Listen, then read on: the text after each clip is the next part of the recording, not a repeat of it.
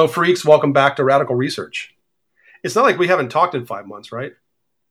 Surely not. Pretty sure we've both been through some personal crud that made our 3-month hiatus go to 5, but we're not really going to acknowledge that. This is our escape from the outside world. So, Indeed. even though we haven't been outside much. I've been outside remarkably little. Are you wearing a Radish Cafe mask? Not tonight. Okay. No, I'm taking it all off for Radical Research. We haven't talked masks. Like, what masks are you? I have I see you doing like high-end restaurant masks. No, I have an anonymous black mask. Cool. It makes me feel more dangerous than I really am. It makes you look like Vorfalak in the early days. Sort of, yeah. It lends a threat to my my look that would be bereft otherwise. And anybody tuning in would probably just turn the dial now if they don't know who Vorfalak is. So we've just kind of weeded out the week, and here we are. Here we are. For Radical Research. We should acknowledge our audience, man. We have like so many fucking cool listeners, and I just want to say that like those are the people that we were kind of looking for when we started this and didn't know if they were out there. Turns out they are. I mean, like people that like No Means No to Mind Over 4 to Nuclear Death who can speak the language or have the curiosity in the weird shit. You know what I mean? Sure. But anyway, I want to acknowledge them. So no, it's been very reassuring to find that we are not alone in our travels. And this is what this is. This is travel. I mean, we mentioned that obviously everybody's gone through so many changes in 5 months. It's a different world. I mean, literally, I don't think I've ever said that with such seriousness in my life. But it was an interesting time for us to take a hiatus. Yeah. Honestly. Like 2 weeks later, it was a thing. And really, I knew about it. I think you knew about it, but we didn't see this coming in the way it did. No. I don't want to spend a bunch of time on that, but I just think it's, I just want to thank everybody for tuning back in, basically. For sure. Everything we've all been through. Hope everybody's staying safe out there, and we will get over this. Personally, I can't wait for November, but we will not get any more political than that. I'm a little nervous, but, So I just want to catch up with you. You and I have talked a lot over the last 5 months.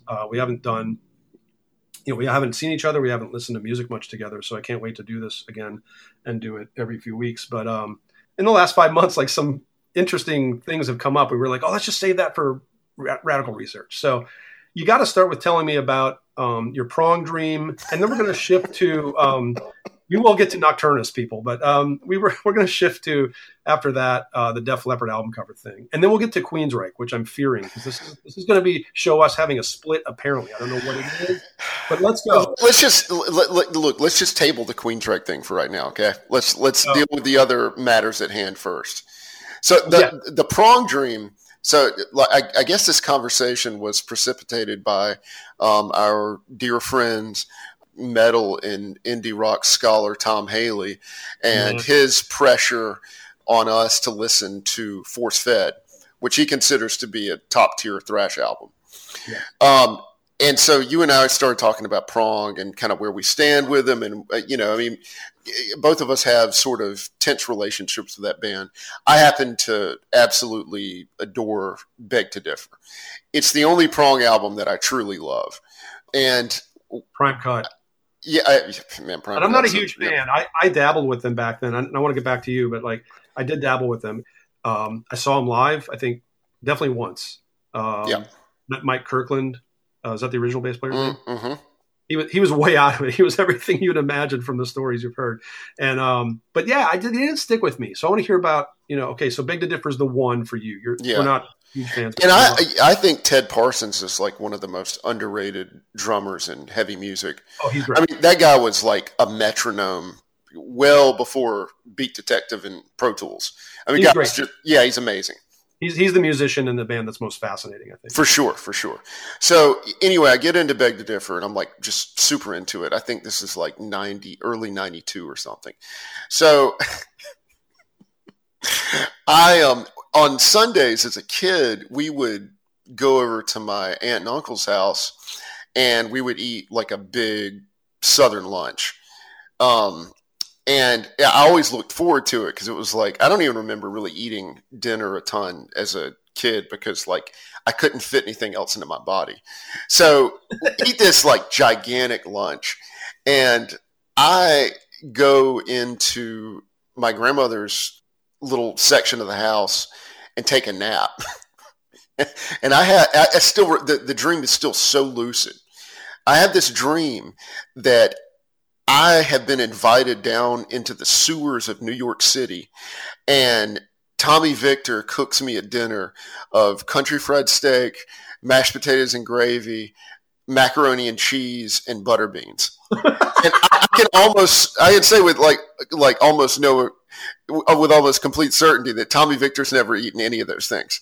And when you say Tommy Victor and butter beans in the same sentence, I kind of lose it. But I mean, it was like he had like a tablecloth and everything down in the sewer. Oh, that's awesome, dude. Thanks for sharing. I'm glad we saved it for this. Doesn't make us love Force Fed anymore, but I'm curious, and thanks, Tom, for pushing us, because I guess if I look back, that's the one I would maybe buy again if I bought one. Yeah, I don't know. You're a beg to differ, man. I am. I love Front Cut. I love the album cover. So there you go. And then we jumped to a very non-radical research topic, but a band we both love to some degree. I mean, I have and love the first 3 Def Leppard albums to various degrees. Mm-hmm. You have been a Hysteria man until somewhat recently. I think you've maybe come back a little on that, but this is about their album covers. So again, I'm going to let you take the mic and just. I really should have prepared some notes for this, but it's mostly Hysteria. I've never really paid attention to the album cover before I started listening to the album again. Because, and like you say, I kind of went through this period of disillusionment where I finally realized that the album's really not all that great. It's got a few great moments on it. I think the title track's great, but even the decent stuff on it, has flaws. You always, to me, talked about it in the context of a production piece, which anybody that listens to it, whether you don't like it, I don't like it at all. You have liked it or whatever. We can both agree in the middle that the production is amazing because it nails what it's trying to do. Totally. It's definitive for that era and that year and that kind of band that they are at that point. But I have no idea what is going on with that album cover. The geometry, that's sort of weird, tiger animal thing that I can't make out. The color, I mean, its correlation to the album title, none of it makes any sense. It's just pure madness. Even Pyromania's covers, what? See, I like that. I like that. I like Pyromania. The album cover? Yeah. Yeah. I don't know. What's not speaking to you about it? I guess the architecture. Oh. It's like a steel and glass building. Well, yeah, but it's in the sites. It's in the sites. Yes, yeah. I don't know. That makes it a little more cool. Threatening. Yeah. Threatening. I don't know. And it's called Pyromania. Or is it in the sites, man? I don't even know. There are sites. Okay, like gun sites. Right. And the building's on fire. Right. So that building's getting under siege from somebody. Man, that's not. Yes, man. Yeah, it's like Die Hard. Now, the cover of Hysteria itself, I'm looking at it. Yeah, man, it's like alien computer chip, circle in the outside and baby blue kind of with some green, very, very arcade looking. But it's okay, let's spend $10 million recording this thing, and then we're going to slap this cover on it. I don't know what's going on with the screaming white albino face. It almost looks that thing. Yeah, it almost looks like a bath on acid from Immortal. And then you zoom out though. He's sort of intersecting this green head that's screaming. It works for me on some level, and then on another level, I'm like, yeah, that's really fucking dumb. Yeah, it's confusing. Yeah, I'm completely confused. Quick judgment on Hysteria's musical attributes in 2020, Hunter. Sobering. Give it a 10 out of 10 rating. 4 out of 10. Do you own a copy? It's got I do, but it's got some truly embarrassing songs on it. I've always wanted to like it. I appreciate you for liking it. I've had a surprising amount of conversations with people who I'm like, oh my god, they're totally into Hysteria. It's this weird album that people from various walks really kind of defend, and it's. I think some people think it's a very indefensible type of album. I went down that road for a long time, but I've just sort of reached a crossroads. I understand. Cool. Yeah. But here's where we're going to reach a crossroads. Apparently, Queensryche came up recently, sort of in general. You and I are always listening to them to some degree, right? I mean, sure. Rage for Order is never far away. Sure. Neither was anything up, from the EP up to Promised Land, ever far away. But I think you've been listening to Operation. I wonder, and you told me that we're going to part ways on this one. We are, and once I say this, it can't be unsaid. And I'm, you and I are going to have to spend a lot of time in close quarters in a couple of weeks. So yeah, I'm hoping that we can get over this. But I'm just going to lay it on the line, man. Mindcrime is my favorite Queensryche album. I kind of thought you were going there. Yeah, I prepared myself. Yeah, dude, I worship Rage for Order, worship it. You know that, but man. Mindcrime just speaks to me. Look, when it comes to picking my second favorite Queensryche, I think Warning and Operation are neck and neck. Sure. So Operation is an album that I won't argue against, as your favorite. I'm just surprised because I know my love for Rage of Order, and you shared that love, and you still share it. I do share that love. Yes, absolutely. Mindcrime up a notch, and that's interesting to me. But that can happen, man. I've had that happen with a few Kiss albums lately, or a few Blue Oyster Cult albums lately. Yeah. Like, the more I get to know these, I'm kind of like, yeah, that's actually better than I remember, and maybe this one is not weaker. I don't think Rage for Order didn't get weak for you. No, not at all. Not at all. I just found myself drawn more to Mindcrime.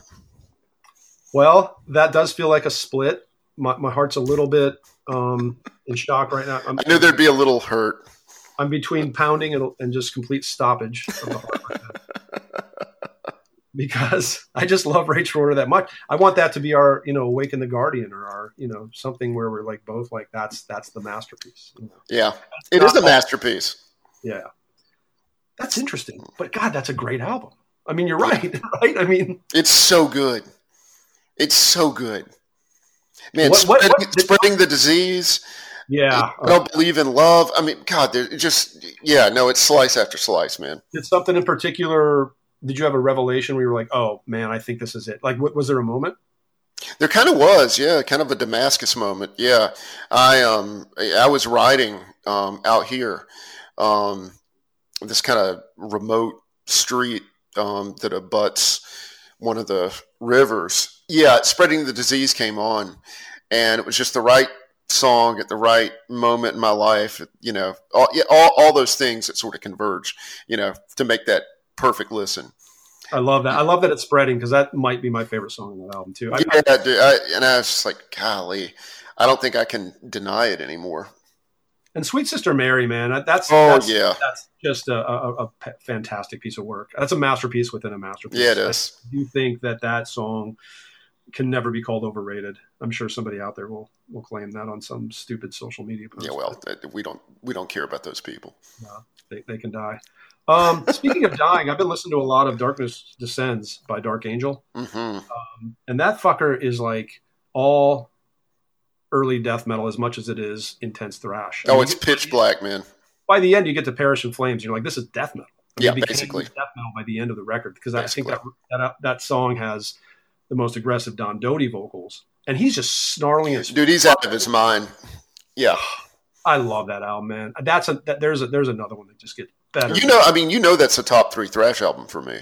Good. I mean, that Mind Wars and Rain and Blood are, and I can even see black metal influence, because it's so seething. It seethes so hatefully. Right?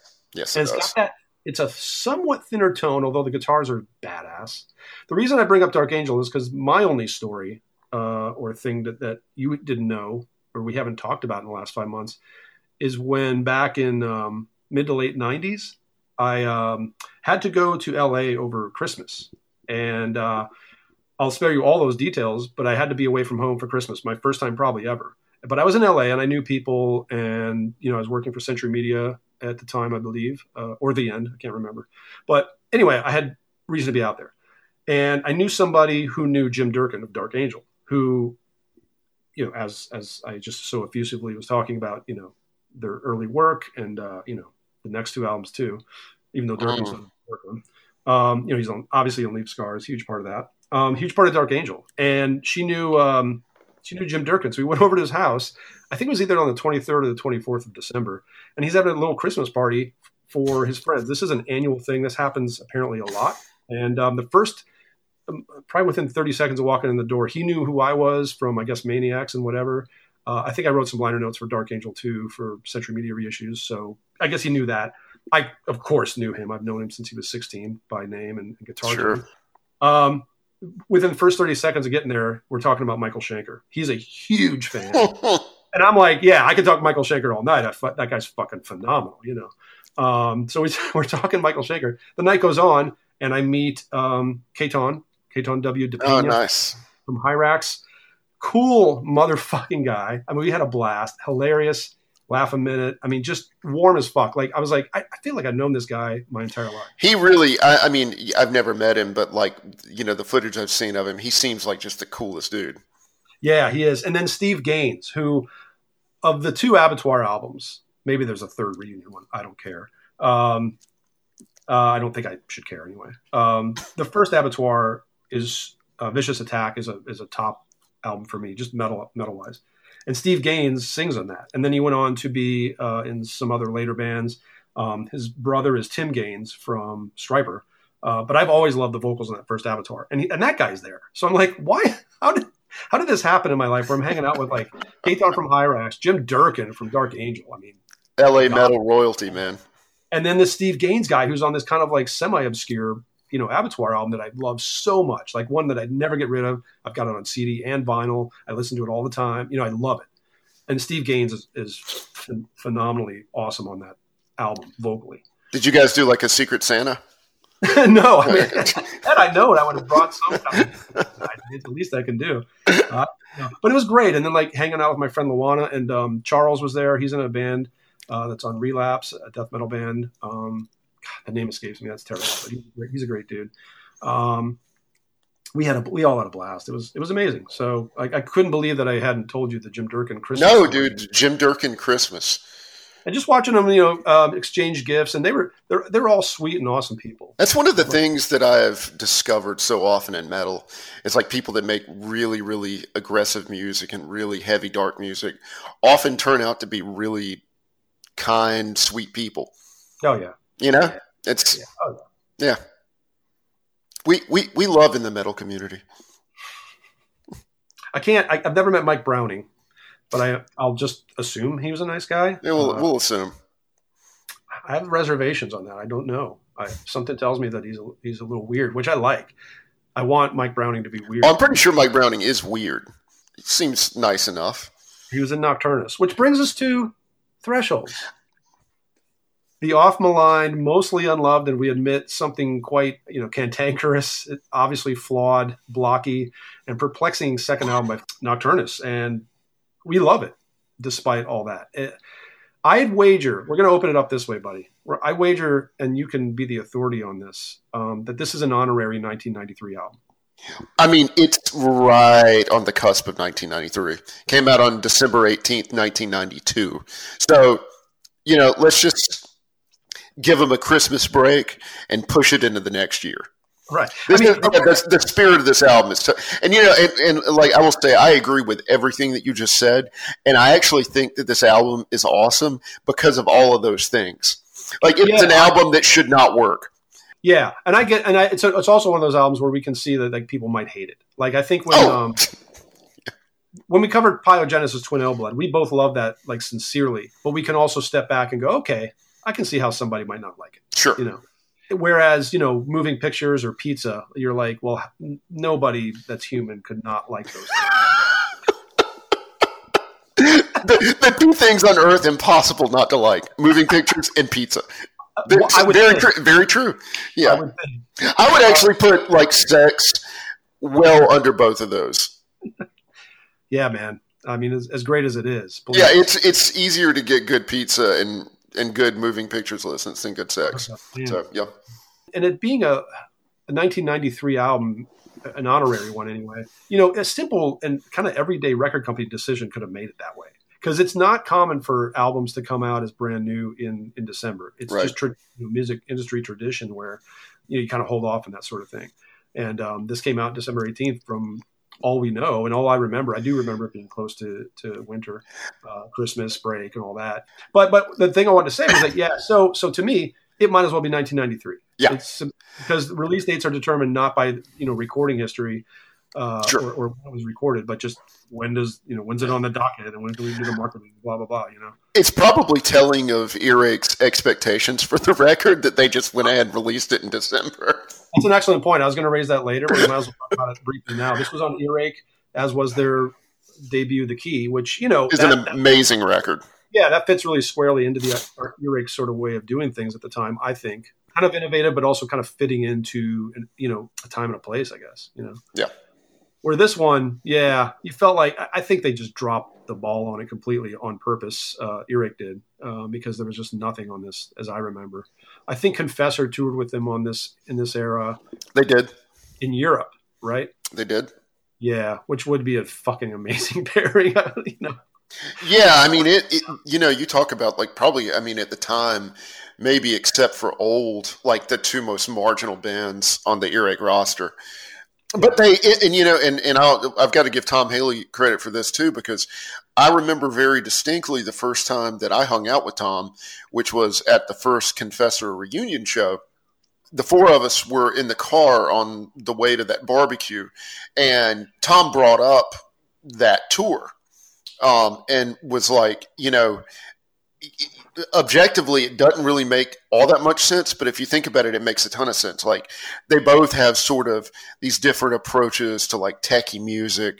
They're both progressive. They're both really, really weird, margin figures.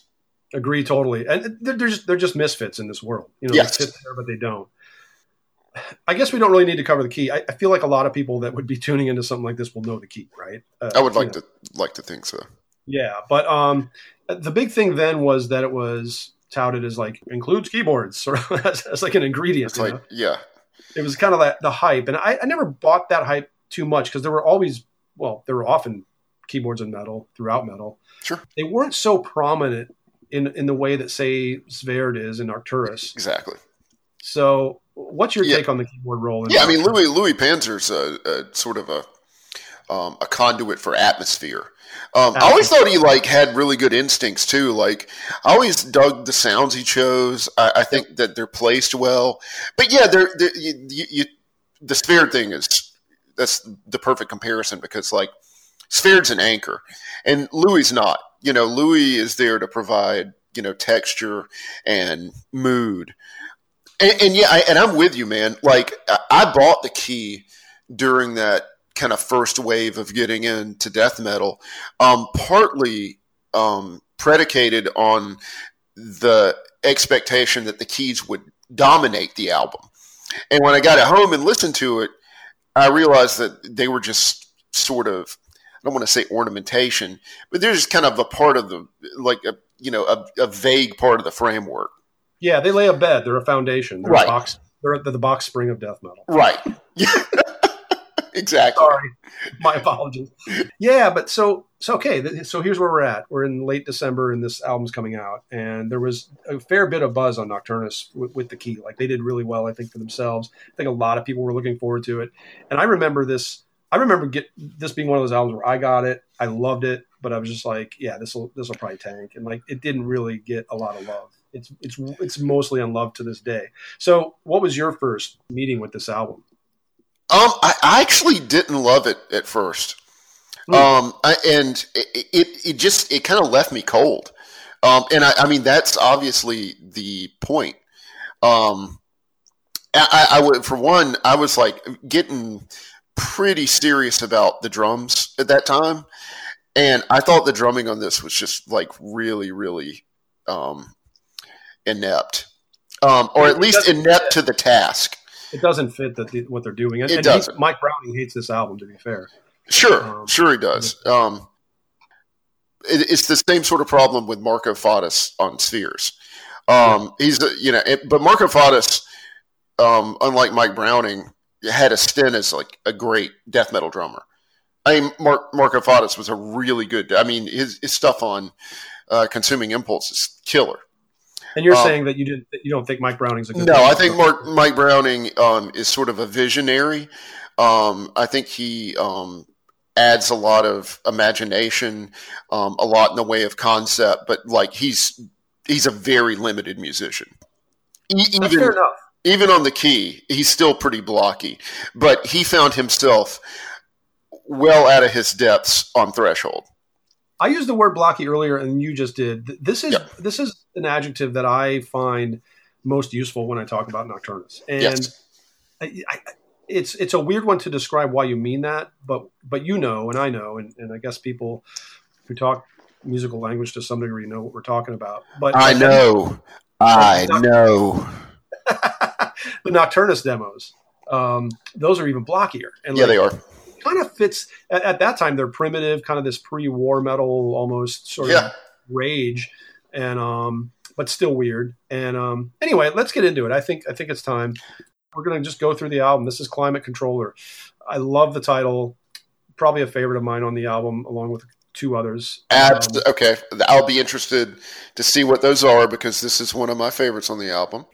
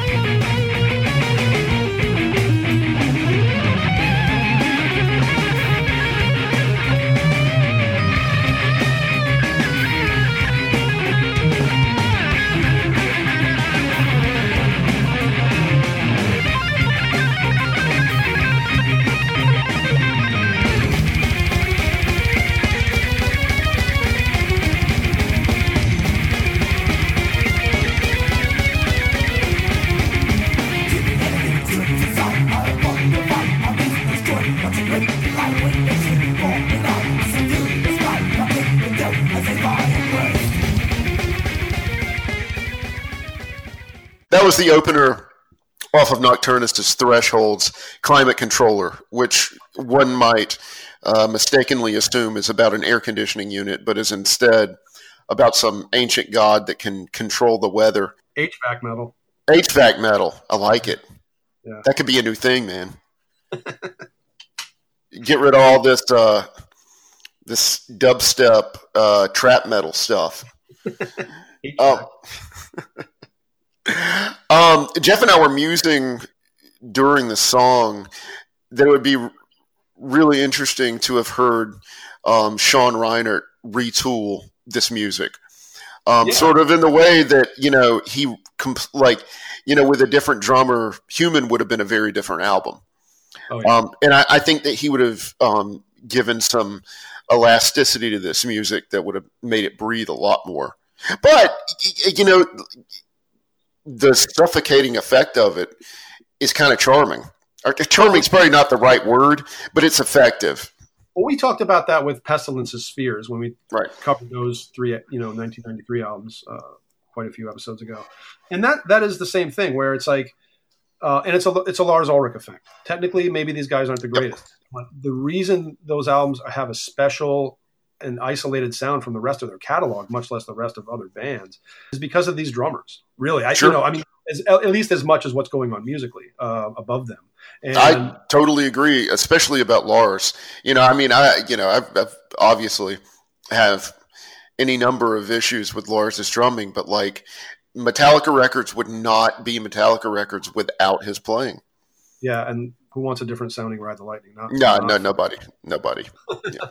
Anyway, yeah. So this is sort of the charm and appeal of everything, and it's funny that they would get in because Mike Browning sang on the key.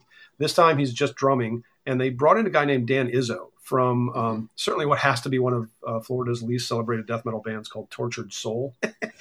I think a demo or two. He's not really all that distinctive. I like his phrasing at times, and the reason I bring him up now is because his phrasing does follow. It's a bit blocky too, but it kind of works. It's just as stylistically, he doesn't have as much personality as you'd hope.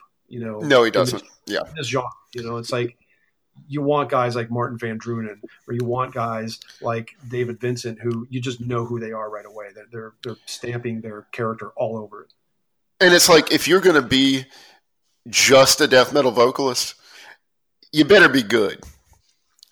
If you're not going to like play guitar or bass or something, and like your whole job is to do the vocals, like, you probably need to have some personality. I mean, and he's good. I mean, and I've come to like him over the years, at least his performance on this album. But yeah, like you said, I mean, he's, you turn on Altars, like, who that is. It sounds like we're making excuses for this album and making excuses for Mike Browning and Dan Izzo. I think we've already covered the weaker points of the album. I don't want to say weak. I'm glad the album is the way it is. Yeah, right. Same. I respect these guys. But we'll get into the real character on the album, and we already, of course, talked about Panzer, so I think, we can only be talking about the guitarist. We'll get into that after Tribal Voden, and this is just basically another spelling of voodoo. I've always wondered what it was. I only looked it up because of this show.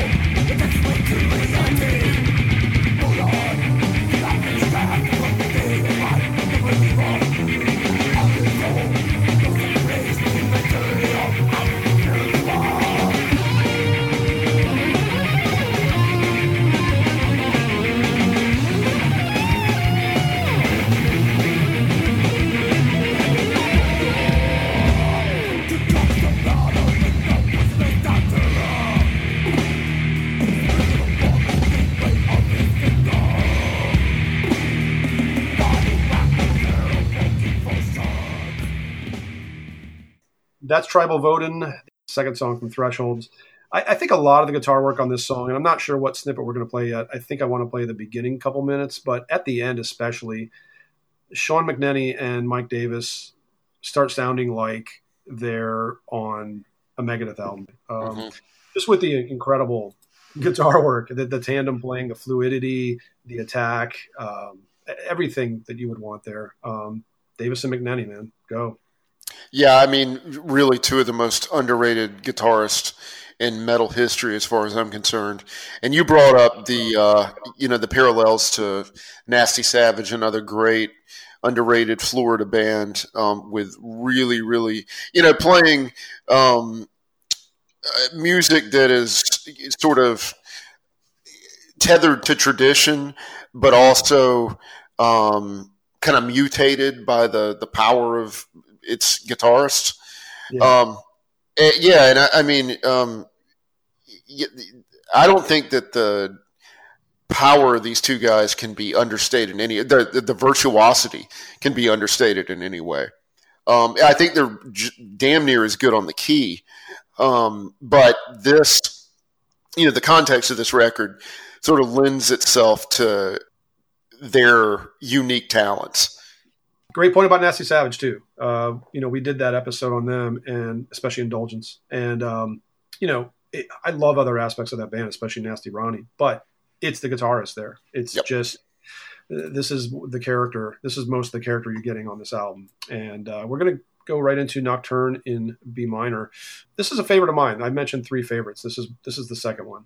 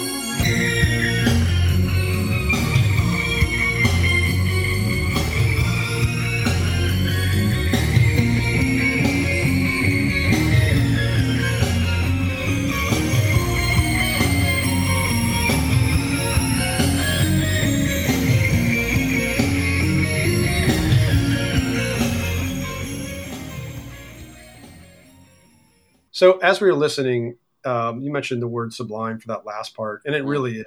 This is a favorite song of mine because of that character that it has. Sure. It doesn't have the vocals. It's not trying to be death metal.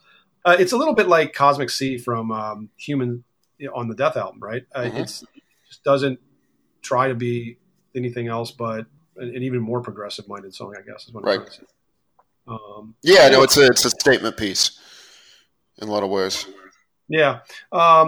Again, highlight of Thresholds. Louis Panzer there, giving a lot to the band that they wouldn't otherwise have there, and some unbelievable guitar work. I guess we should mention that this album does have a bass player.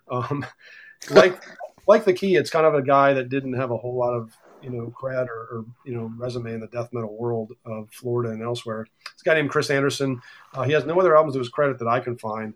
So one of the more obscure names to appear on a kind of a semi-classic death metal record from Florida anyway. Glad he has such a distinctive name. But, it's funny because I didn't know that fact either until, we sat down and decided to do this for this episode. Right. And the reason is I have the CD the original pressing, and I love it. I'll never get rid of it. But man, that booklet is so flawed because the lyrics and the liner notes and the thanks and the credits, they're just it's black on black and white. Oh no, it's impossible. By somebody that didn't know what they were doing with early computer graphic layout, and it's horrible. It's absolutely horrible. It's completely horrible. It ruins the pictures and it ruins the text.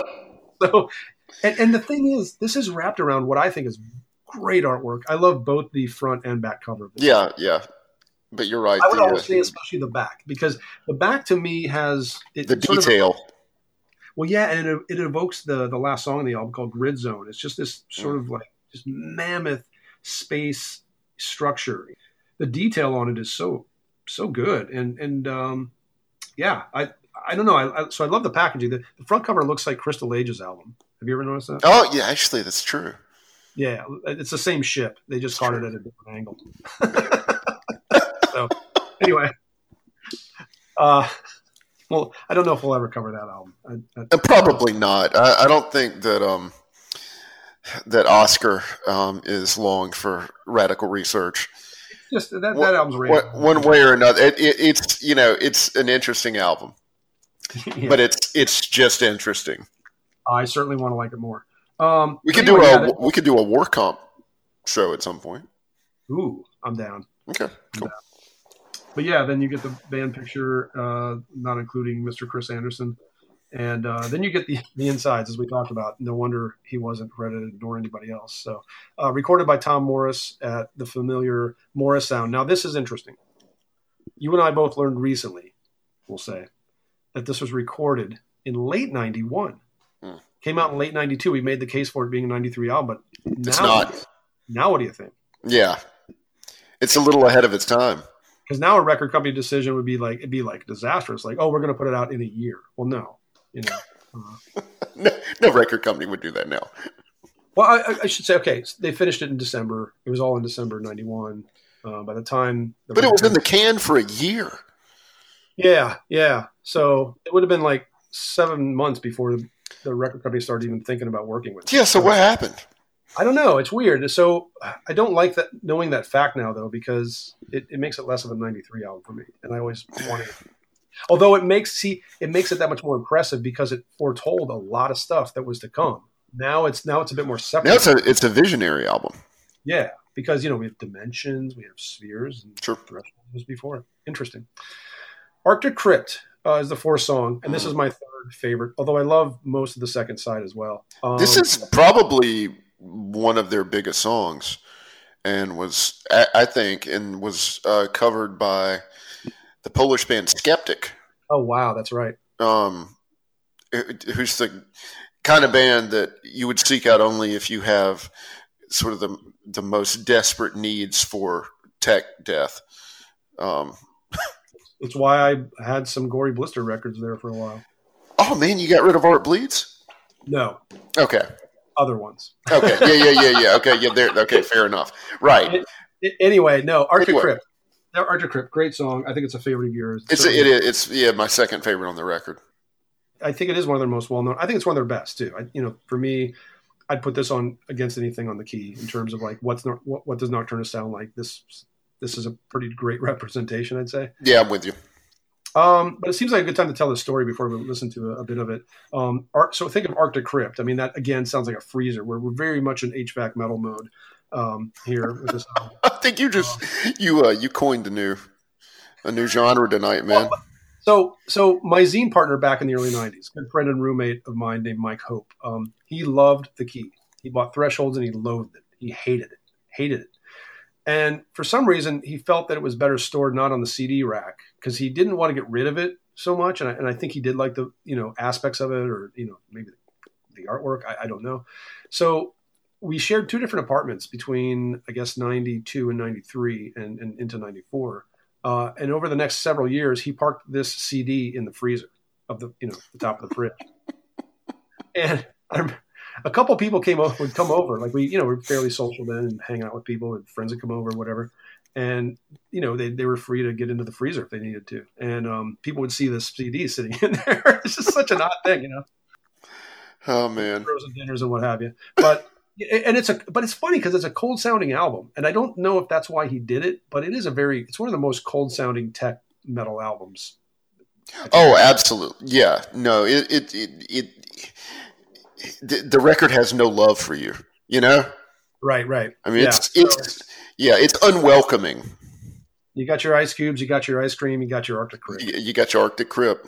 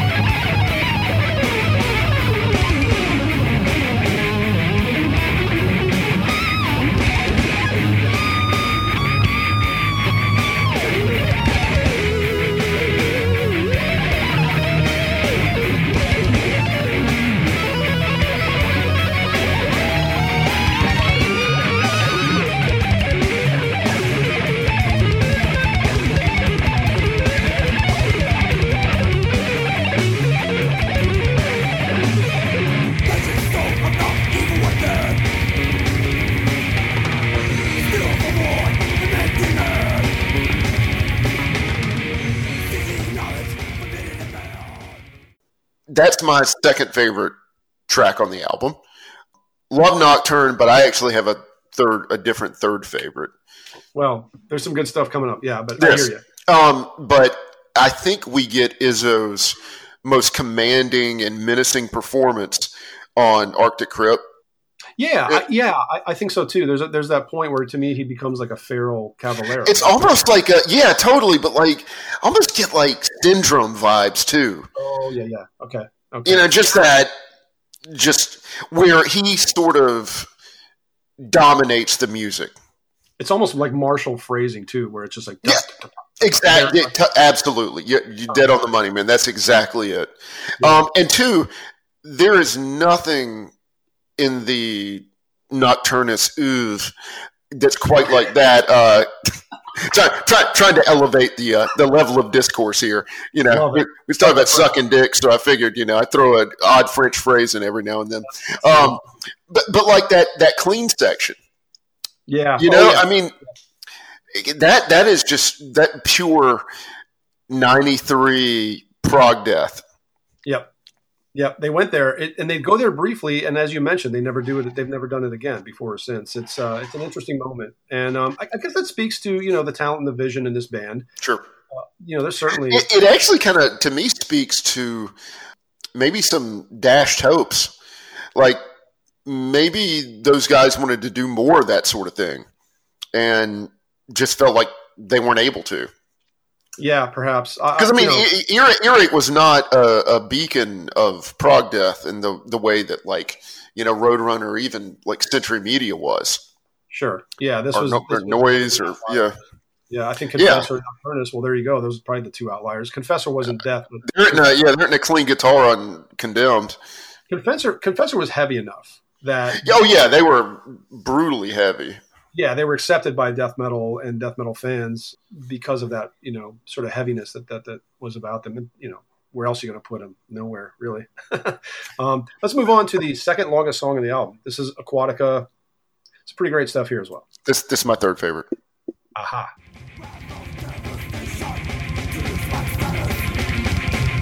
What's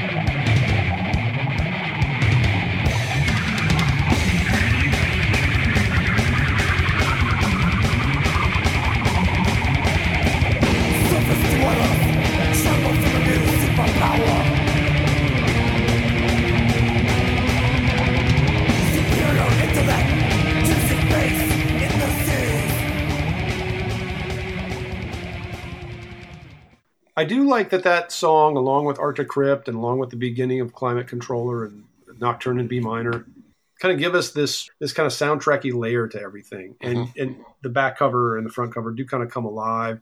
I've always thought it was a pretty visual album in terms of the images that I get when I sit and listen, and I'm really focused on it. That's 7+ minute song just to me goes through a lot of dramatic turns. It's very imaginative. Very much so. And it's one of those albums that where the artwork looks like the album sounds. And I always welcome that, because that, to me, that's indicative of an artist that cares about the full scope of a vision. Yeah, absolutely. I would love to move on. Let's move on. Let's ramble on, Mr. Wagner. We've kept the Nocturnus Legions waiting long enough. It's time for Subterranean Infiltrator.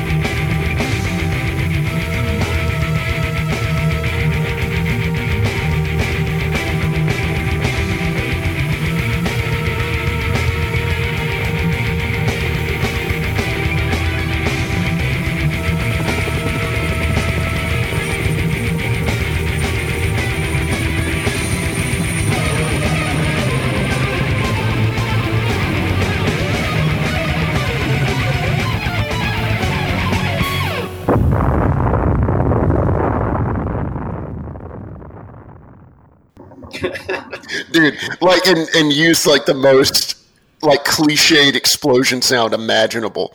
Yeah, that was a preset. Absolutely.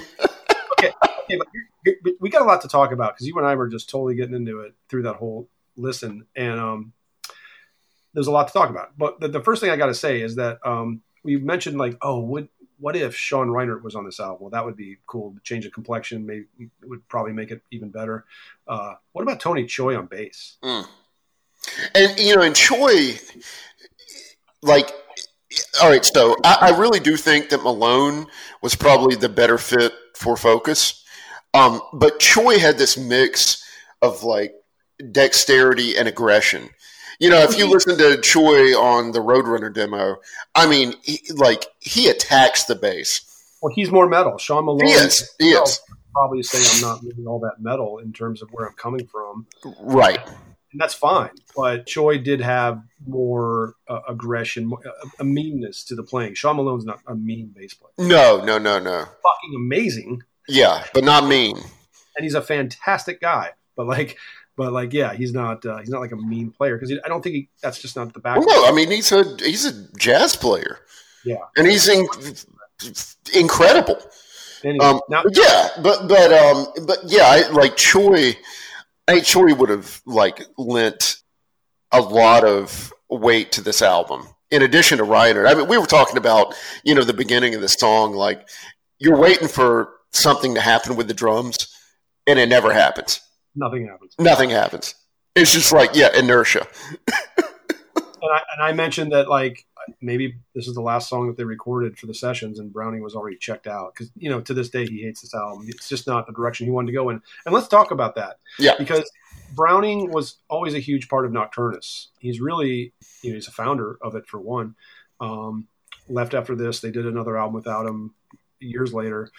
And Browning deserves some respect for that. So he's always, and probably still to this day, is into sort of more satanic lore, literature, philosophy, whatever. And this is what he wanted to do as the follow-up to The Key. And he did it to a degree on that sort of Nocturnus AD thing, which we're not going to cover that right now. No. We can talk about that some other time. But yeah, this album obviously goes in a very different direction, right? Yeah, and I mean, I think he was just at odds with the theme, not only the progress that the band was making musically, but also the lyrical themes.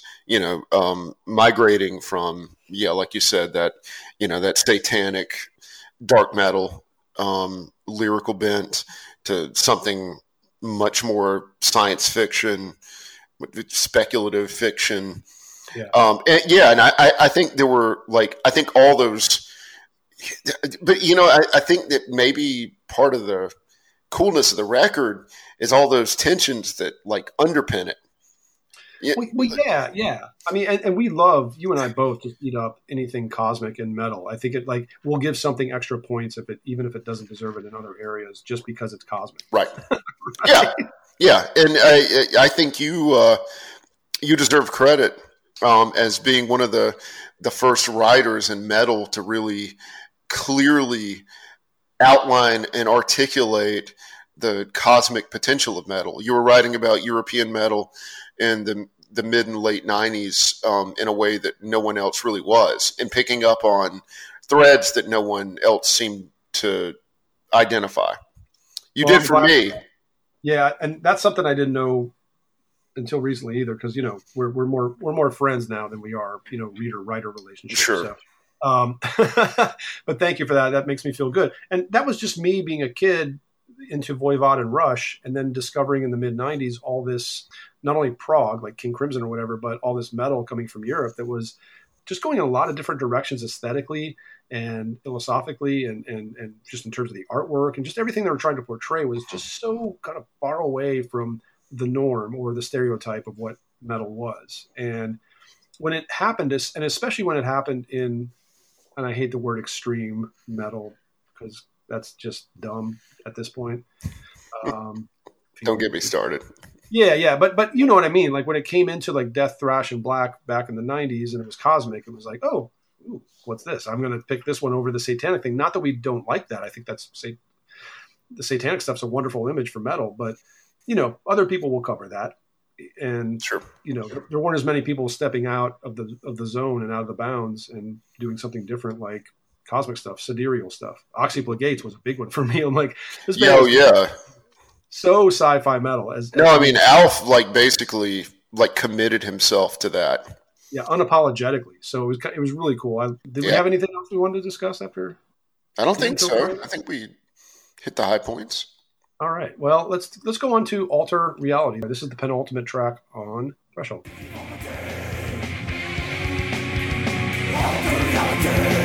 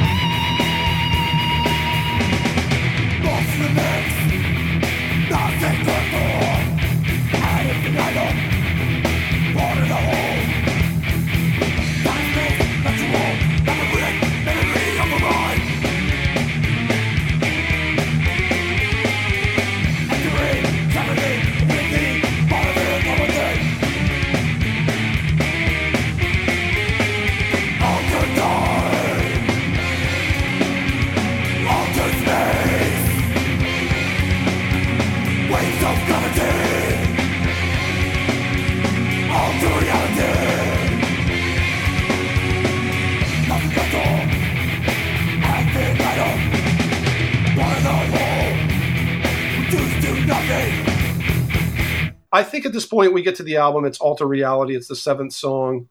There's more good stuff to come, and there's good stuff in that song. But I think this is the one point on the album where you kind of don't get anything new. I've always thought that about this song. Yeah, and same.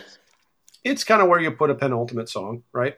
Yeah, second to last. Yeah, because you want to end strong. Nothing against Alter Reality. There's just better stuff on the album. Let's move on. Jeff and I both totally endorse Altered Reality. We certainly do. However, and I know what you mean by that. Let's get on to Grid Zone. We also like getting into the Grid Zone. You know we do. We are big fans of the Grid Zone. Grid Zone.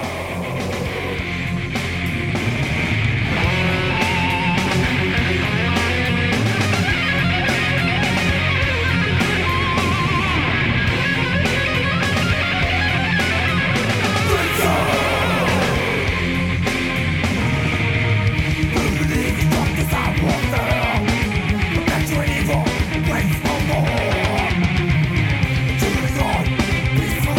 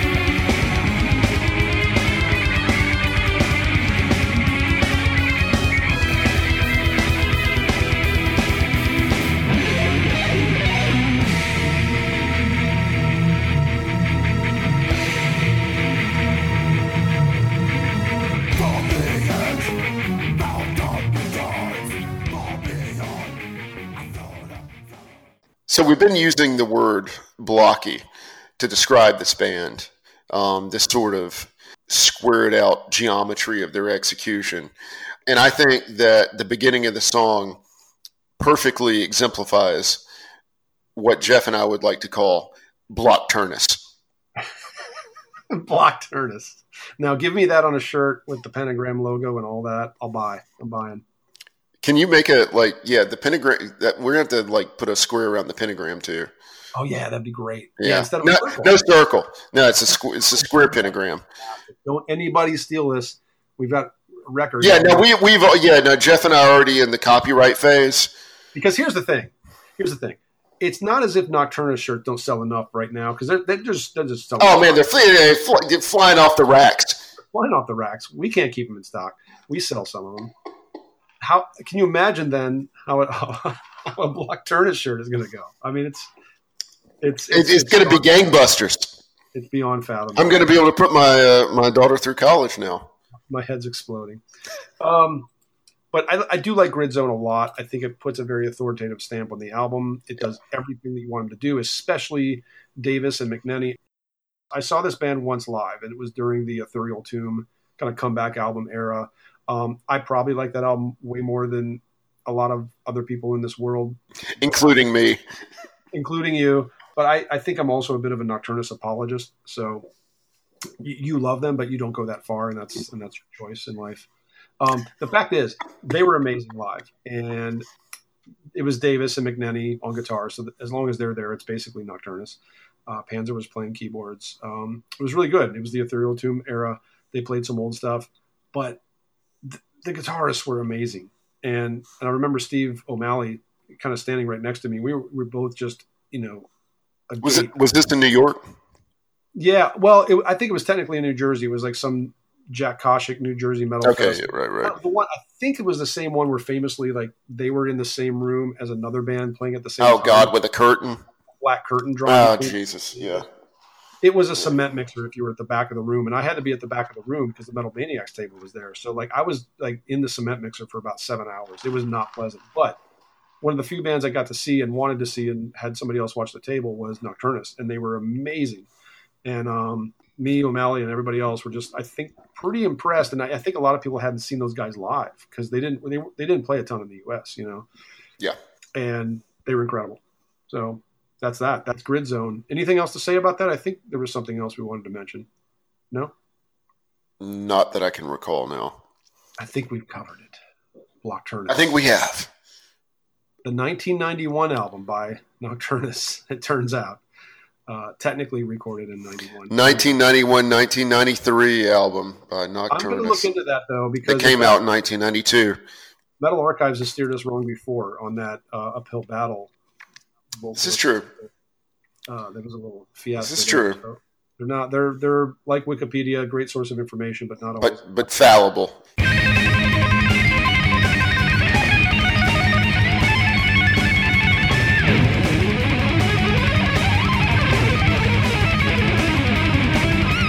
Okay, it's been fun. This has been great. I missed it. I didn't imagine we would ever take 5 months off, but I've been busy doing things. I'm still writing my Voivod book, and this has never been publicly said yet. And we'll take this as the soft announcement of my other book that I've been working even harder on, which will probably come out before the Voivod book, which is a book on Fate's Warning. So I've been working really hard on that, and I know you've been enjoying some tidbits I've been giving you in confidence. That I've been learning about Fate's Warning. It's been a fascinating journey. Jim Matheos is an incredible human being. I have to say that. It's been a lot of fun working with him. And I mean, they always, the ghost of Fate's Warning is always hanging around me. No matter as a listener or as a player or any writer, whatever, Fate's Warning is they're always around. How impressive are they? I mean, dude, yeah. They've always been like that for me, and I know for you, that's another band that bonded us when we met. Anyway, this has just been fun to do, and I know we've both been through some personal stuff. You've been through the ringer the last 5 months, but music is about reflecting what's going on in our life and also about escaping it. So we thank everybody for listening to our babbling about Nocturnus's particularly strange album Thresholds. Seriously, thank you to everybody that listens. We are incredibly grateful that you would give up the time that you could spend listening to music to listen to us talk about music. And please know how much we appreciate your patronage and your time. Forrest Pitts, where are you? That's what I want to know. Where are you, Forrest Pitts? We have a functioning web store now. You can find it at radicalresearch.org in the Buy Cool Stuff area. That's going to be brand new by the time that this episode comes out. We use any donations to help Radical Research flourish. You can also like us on Facebook and that shit. I also want to mention we're going to do these and put these out in the time frame that makes me most comfortable, because I think sticking to an every 2 week schedule is great, but this is a passion project and we don't do it to make any money. And I have a lot of other things happening, and I know you do, Hunter. Every time we do it, it's going to be just for the passion of it, and we're going to do as good of a job as we can. But I don't think we'll be too far off of the 2 week thing. I think maybe every 3 weeks at worst. So I just hope everybody understands we're not going to be on a strict schedule like we were for the first 50 episodes. But we're going to keep doing this. And to that point, we've also got the next several, I think up to 63 planned, or at least talked about. 63, we know what that's going to be, right? Mm-hmm. We also know what 68 is going to be. Oh, sorry, I meant 68. I actually absolutely, okay, because there is no 6-3 time signature. But next episode, we haven't discussed it. I'm going to throw 3 at you. We're going to pick it right on the spot. Sweet. Okay.